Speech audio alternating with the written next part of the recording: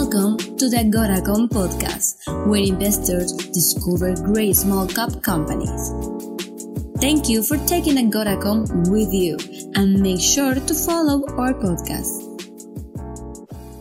Welcome to Beyond the Press Release, a production of Agoracom, in which we take the time to speak with small cap CEOs after they put out big news. With us today, for the first time, an old friend of mine, a great industry stalwart, but as far as you're concerned, for Ortho Regenerative, a new face, Philippe Deschamps, CEO of the company, trades in Canada under the stock symbol ORTH, and for our friends in the US under ORTIF. For those new to the story, here's what you need to know to understand the company. It's an amazing story. First of all, have you ever torn, or anyone you know, or a favorite athlete, a muscle, a rotator cuff, meniscus, cartilage, all right? Here's everything to know about that. We all think that care and repair is pretty standard. We hear athletes all the time say they're going to go and have some surgery, but it's a massive problem with failed surgeries. How big? Rotator cuffs, 20 to 50% can have failure rates sometimes. Meniscus, 20 to 40.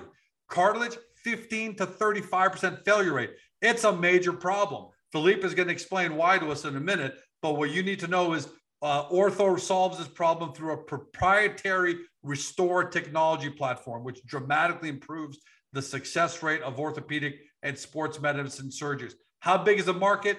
Billions. Rotator cuff is a $600 million plus. Meniscus tear repair, over $1 billion. Cartilage repair, over $1 billion. It's big, and Ortho's got a leg up on it. Philippe, welcome to the show, my friend. Well, thank you so much, George. It's great to see you again, and very nice to be on the show. Great to have you on. I think it's going to be a treat for everybody who's watching or listening, because you've got a long track record of success. You're the new CEO at the company. And what I want to ask you is this. I know, and now people at home are going to know, that you probably had your pick. You know, you went into a small R retirement period, like we all do in between companies. And you must have had your pick of what you wanted to spearhead next. What is about Ortho Regenerative where you said, yes, that's where I'm going? That's actually a really interesting question, George, because, I did set a set of filters for myself. I love this industry, the healthcare industry, because you always feel like you're doing something good for people. And I had a set of criteria. In fact, as I was contacted by Ortho, I sort of did my own diligence. You know, I say, okay, because I know if I'm going to be CEO, I'm going to be an investor by definition. So I said, okay, what do I want to know about this company? And I was fascinated. And most of this diligence I did on my own, rather than sort of talk to the board or talk to the organization. I thought it'd be kind of interesting to take you through what it was I discovered through that made me want to become the CEO, and not only the CEO, but an investor. I participated quite significantly in the raise that I know you're going to talk to me about in a couple of minutes. So what did you see about, so when you did your due diligence, look, I explained to everybody in layman's terms where Ortho is at and what it's doing. What do you see from your deep dive as a CEO and as a real leader in the space? What did you say where you said, I think Ortho Regenerative has a real chance of success here? So, one of the toughest things to do in healthcare is to build a market.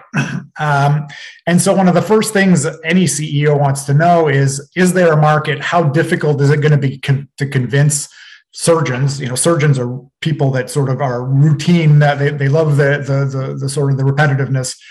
And what I discovered is the multi-billion-dollar market that you described in your introduction is real. Not only it's real, doctors have been trying to find ways to solve the issue of re-tears and surgeries that don't go well. In fact, my patient number one was my wife, Nicole. She had a tear in both shoulders. She had one repaired, never had the second one repaired because the recovery was so incredibly painful that she just says, I'll live with my arm not going higher than that. So I had a very personal knowledge about what can happen here. So the most interesting part, though, is as I said, building a market is difficult, especially when you have something innovative. So what happens is in the U.S. in particular, since there was such dissatisfaction with the surgical repair of soft tissue, and I'll explain why in a couple of seconds here, that doctors were trying to use this substance in your blood called PRP, platelet-rich plasma. Platelet-rich plasma is about 10% of your blood. And you obtain it by spinning the blood, and it's a particular layer of blood, and all of the stuff that helps repair, let's say you cut yourself, exists in that layer of blood, right? So that's the stuff that, and everybody knows that. That's a pretty simple, that blood helps fix stuff that goes wrong with your skin or your body, right? And so doctors had tried to take this PRP and inject it in the surgical site. And the problem is that this PRP stuff is it's like water.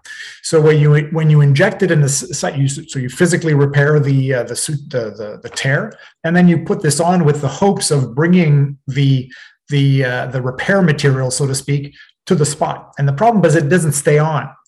And the reason that that's a problem is that these soft tissues, if you look at them under light, they're white. They don't have any blood supply. And so if you have your bone right here and you're trying to tie something on, it's just physically repairing them by suturing them or putting a staple or something like that to bring the two sides together. And that's why for 6 weeks after you do that, you have to be immobile so that the physical repair happens. So everybody wants to bring the power of the blood, so to speak, to the site. So you surgically repair it, then you put PRP on there. So what the Polytechnique in Montreal does, knowing this issue, this is essentially the people who developed this product, is they did some really fancy chemistry with this substance called Ketazan. It's been around for a long time, has been proven safe, and some special chemistry that makes the blood product like toothpaste. And further, it's positively, it's like, exactly. And because it's electrically charged, it also sticks to tissue. So where PRP might stay for 24 to 72 hours, when you put the Arthro-R compound or mix onto it stays on for weeks, up to 6 weeks. So essentially, that's a significant. Indeed. So it allows the repair to happen. So what we now that we're completed the preclinical work, we're really glad we've built the clinical trial, and we're going to be able to see the effects of this. And just to give you an inkling of what got me excited, histology is basically taking a picture of the tissue. And as part of the diligence process and looking at this, I saw the histology of these tissue, soft tissue, and it's essentially looks like a bundle of cells, right? And even lay people can understand what that looks like, and it's nice and orderly. Then you looked at the repair of a torn soft tissue, and it looked like scar tissue. So there's no organization, and that's why the re-tear the incidence of re-tear is in the it's in the 50-60% for shoulders. And when we looked at the Arthro-R repaired tissue, it looked 80% like native tissue. So it does give us a lot of promise. We still have to do the trial, but it does give us a lot of promise that we'll be able to help these people very, very significantly. So all of this. Sorry for the long explanation, but all there is to say this. Yeah. So this is why the product was really cool. So, but the second part, to complete my thought on sort of developing a market, is the market's already developed, right? In the sense that surgeons have been trying to bring this kind of treatment to play, and they've used stem cells, they've used adipose tissue, and of course PRP. And in 2017, the FDA basically said, stop everything. None of this is proven. In order for you to use this and to promote the use, you have to get what's called a biologic license application, or a BLA. And so the FDA basically said, okay, we're going to give you 3.5 years to clean up your act, and then we're going to start start sending letters, so to speak.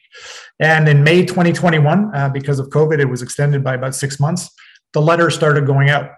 So what Ortho had, you talk about cease and desist letter. Cease and desist letter, yeah. WorldCom regen, yeah, AFC regen. That's right. So, but I want to be precise here, George. Though, so a surgeon, right? Any doctor can prescribe any drug and do anything on their own based on their medical knowledge, right? So doctors and clinics can continue to try to use PRP and so on and so forth, but they can't advertise the fact that they do. And so that's the part. So it's the promotion of this kind of, I'm giving false hope, because the studies that showed roughly 30, 30, 30, it's not quite that, but 30, 30, 30, where a little bit of benefit in 30, no benefit in 30, and actually negative benefit in 30. So that sort of tells you that it's something that really doesn't work in any way well. So now when FDA said, okay, stop, everybody has to get a license, Ortho, sometimes better be lucky than good. They had started to work with the Polytechnique, and University Lab doesn't know anything better than to do things by the book, right? And so they'd already started to do all of the preclinical work, and they completed that work back in December. We got an IND from the FDA. And so now, lo and behold, Ortho is leading in the development of this PRP technology in entering human trials. In a lot of ways, almost like Forrest Gump as the last shrimp boat. Everybody else kind of got beached, and here comes little Ortho Regenerative right up the middle with a wide open market sitting in front of it. Indeed, and so when and if and we're going to prosecute this clinical trial, and look, this is a phase 1/2 program. So for those of you, for your audience, phase 1/2 is the safety profile. So this will primarily be a safety study. But since we're using our own blood and ketazan, which is something that's been around for a long time, we're fairly certain that there's not going to be any safety issues here. After we finish this work, we'll do the phase 3 work. But we're going to get a really, really good idea here over the next year and a half to complete this trial, what the benefits are going to be. And since there are several orthopedic companies that are looking and that try to develop, they have surgical tools for these kinds of surgery and or vesicles that help make PRP. And they're looking for the PRP stuff that will actually allow them to expand their treatment. So when and if we get cleared here, we're going to be able to step into a market that already exists. And that just never happens. And it really needs a solution. Exactly. And it's just so. Say, Philippe, that you got the attention of a lot of orthopedic companies out there, or a lot of companies in general who are looking at ortho right now and saying, "Okay, you guys are kind of in the driver's seat." Well, I can tell you that my announcement went out 2 weeks ago, and I've gotten 4 calls so far from companies who are looking to say, "Hey, is there a way that we can participate together?" So I think my job is to make sure that we do right by our shareholders and to do actually beyond reproach clinical trial, take the time that it takes to do this right. If you're in the lead, you don't want to skimp on something. You want to make sure that you do it really, really well. And we're working with a company called McCraw in the US, MCRA. Their whole clinical research organization was founded on orthopedic surgeon clinical research. So my predecessor, Claude Leduc, was really clairvoyant in selecting amazing partners. We have the lab at the Polytechnique, making sure the science is beyond reproach. So we'll do a really good job, and my job is to generate interest. When we finish, I was about to ask you that. So what are you going to? What in the meantime, while you're waiting for this first clinical trial phase to take place over the next 12 months, 12 and 18 months or so? Yeah. I'm assuming you're going to be out there banging the doors, talking to potential. What is your end game? Do you want to take this technology all on your own? It gets through the trials and you become your own, company where you're selling, or you want to joint ventures, partnerships? What's the way you want to go on distribution? Look, I think that my sense, George, is that we're going to know much more than you usually know out of phase 1-2 trials and with respect to the tissue quality and all those kinds of things. And my sense after this work, which again, 18, 24 months tops, we'll get to a place where we'll be able to find a partner.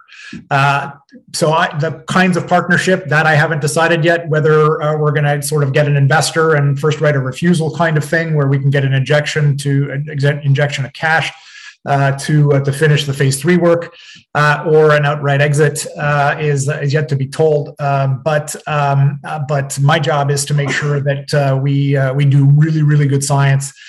So that anybody, I know we're in the lead. I've gone to clinicaltrials.gov. I've looked for every possible company to be doing this kind of work in the PRP world, and we're in the lead. So it's hard to believe, small little $8 million company. It's hard to believe that we're in the lead, but we are.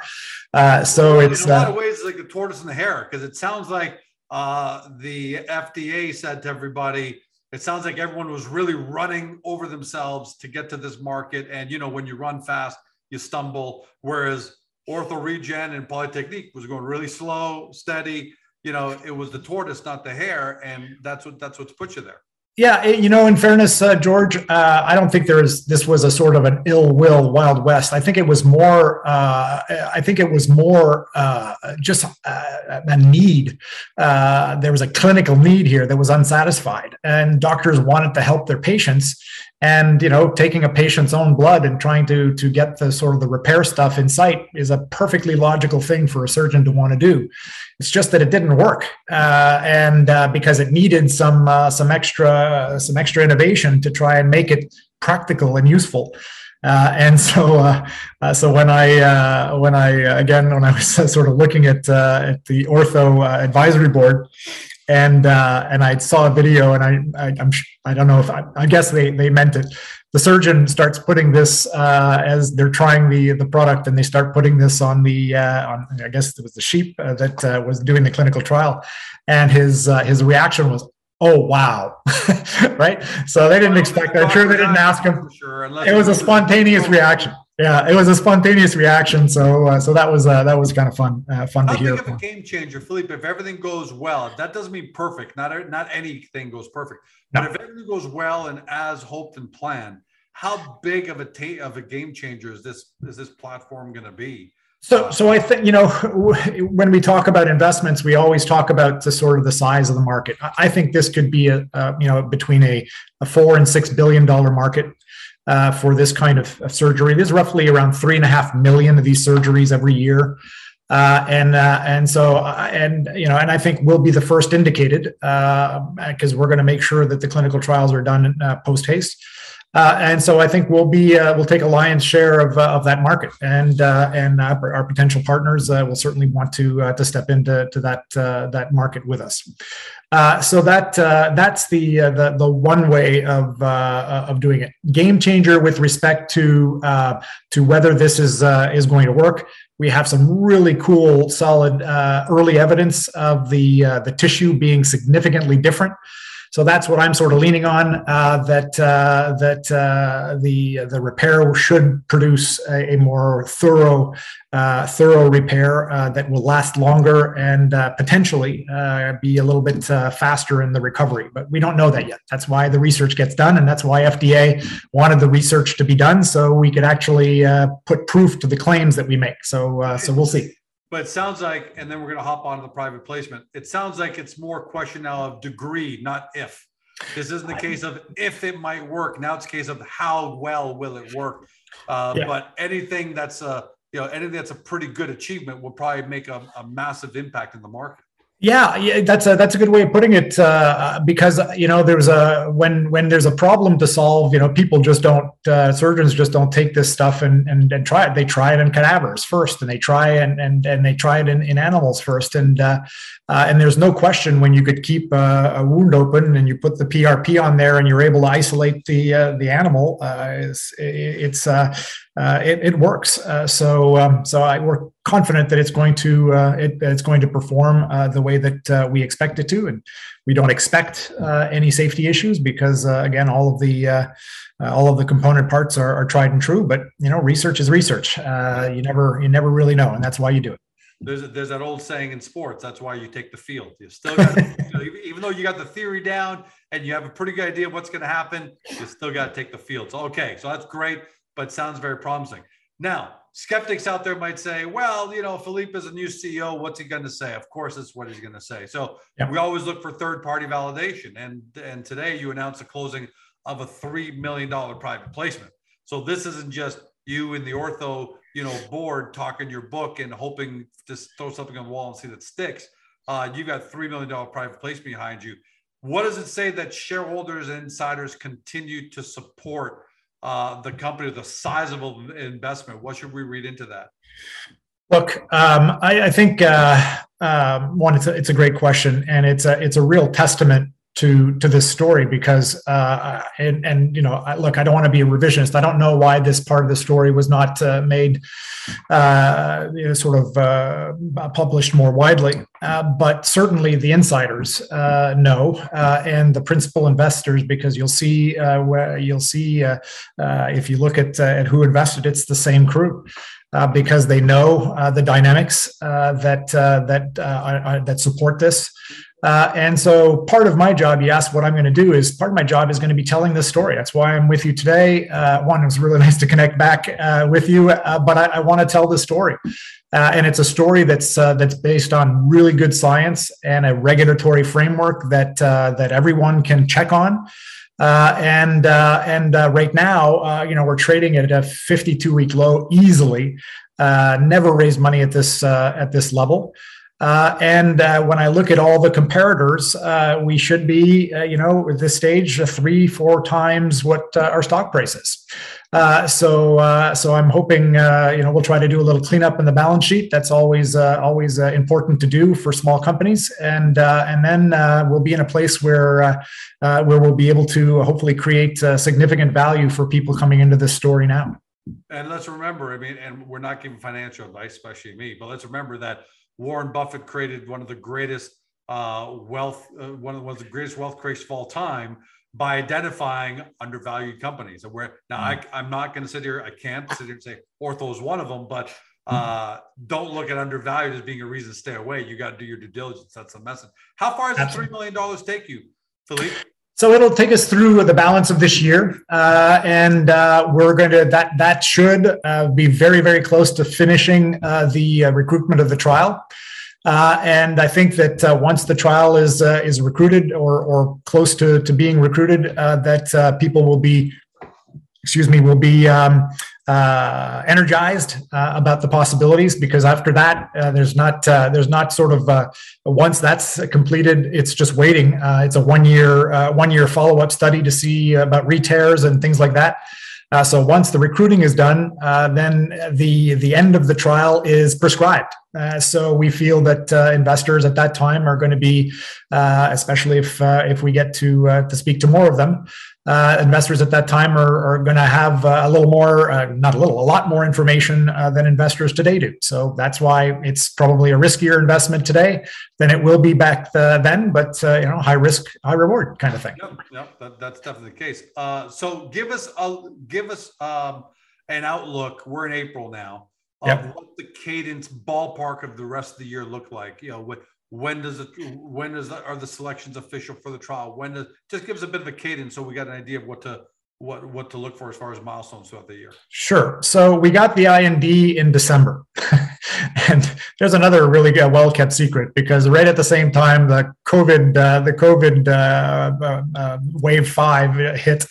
And it was Christmas time, so nobody really heard that we got it. So I don't think that the marketplace got its proper response. But look, so typically it takes about 4 to 6 months to get all the clinical trial sites. As I said, the team did an amazing job. They've identified the 9 sites. We've already initiated 2 sites. The data safety monitoring board is going to be in place tomorrow. That means we're shipping the product to these sites. We should have 4 sites up and running by the end of April, and then two or 3 more per month. So I think by end of May, June, we'll have all 9 or 10 sites up and running. And then, typically when we do this, and I fully appreciate that everybody looking out there, when people forecast clinical trials, they sort of look a little jaundiced way. But the surgeons that I spoke to in the initiation visit said they do 4 or 5 of these surgeries a day. And we're looking for 75 patients in 10 sites. So when you're doing a clinical trial, it's a little more involved. But we're hoping for, we're forecasting about 1.5 to 2 patients a month. And so hopefully finish recruiting the trial by the end of the year, first quarter next year kind of thing. And then a 1-year wait for this, and we're just doing the statistical analysis plan as we speak, and we'll see if we can see if there's a way of taking a peek midway through the site. But who knows? Those are things that are going. Time if George signs up as somebody in April and Bob signs up and Mary signs up as someone in May and June. Yep. You start getting early results. Do you start getting results from them earlier, or do you wait for all of them till the end and you batch them all together? So we're deciding that literally as we speak. I don't want to get too technical here, but in statistics, when you take a peek, there's a statistical penalty. So you want to be careful in how you do that. So yeah. So look, we'll know that people will have completed the trial. And look, the difference is going to be marginal, right? The big milestone is going to be finishing the recruitment, because everybody then will be able to predict, there's my last patient. It's going to happen if they happen in December of this year. The study will be done in December 23. Right. There's no ambiguity. So that's what those surgeons are going to be anxious. They're gonna, hey, George, come on in. Look, we know we're having problems with your shoulder, but there's something new out there. And George says, yeah, I'm suffering. Sure. I'll be part of it. I really hope so. I participated in the site initiation visit. So I was just lucky to hit the second one that was done. And the surgeon there was like, well, I'm starting to look at my next 6 to 8 weeks here to see who I can select for the trial. So that was encouraging. All right, Philippe, look, a lot of energy, a lot of great information. You've given some new information that I wasn't even aware of, especially this kind of moratorium. I think the most important thing that came out of this is, the FDA put a moratorium on so many companies and started sending out cease and desist letters in May of 2021. And here's Ortho now, because of Polytechnique, at the head of the table. I think your words were, we are in the lead, right? So I know. As far as I can tell, I mean, I did my own diligence and I couldn't find another PRP trial ready to rock. So we're in a good place. And the FDA, look, it's like I said, sometimes better be lucky than good.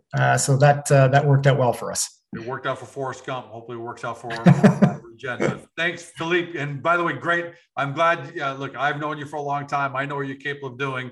And I'm glad now the shareholders of Ortho Regenerative are also seeing that as well. So thanks for joining us. Can't wait to have you back on soon, my friend. You're very, very kind, George. Nice to see you again. We'll talk again soon.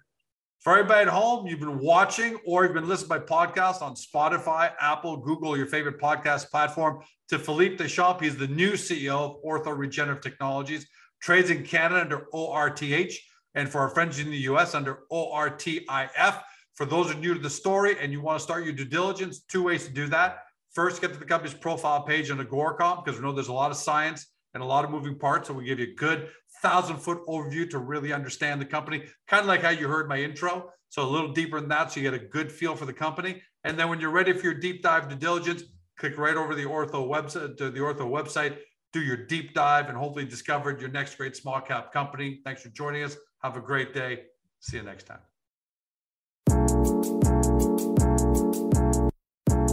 Hey guys, this podcast is over. But don't forget to help your company by liking it or even leaving a comment.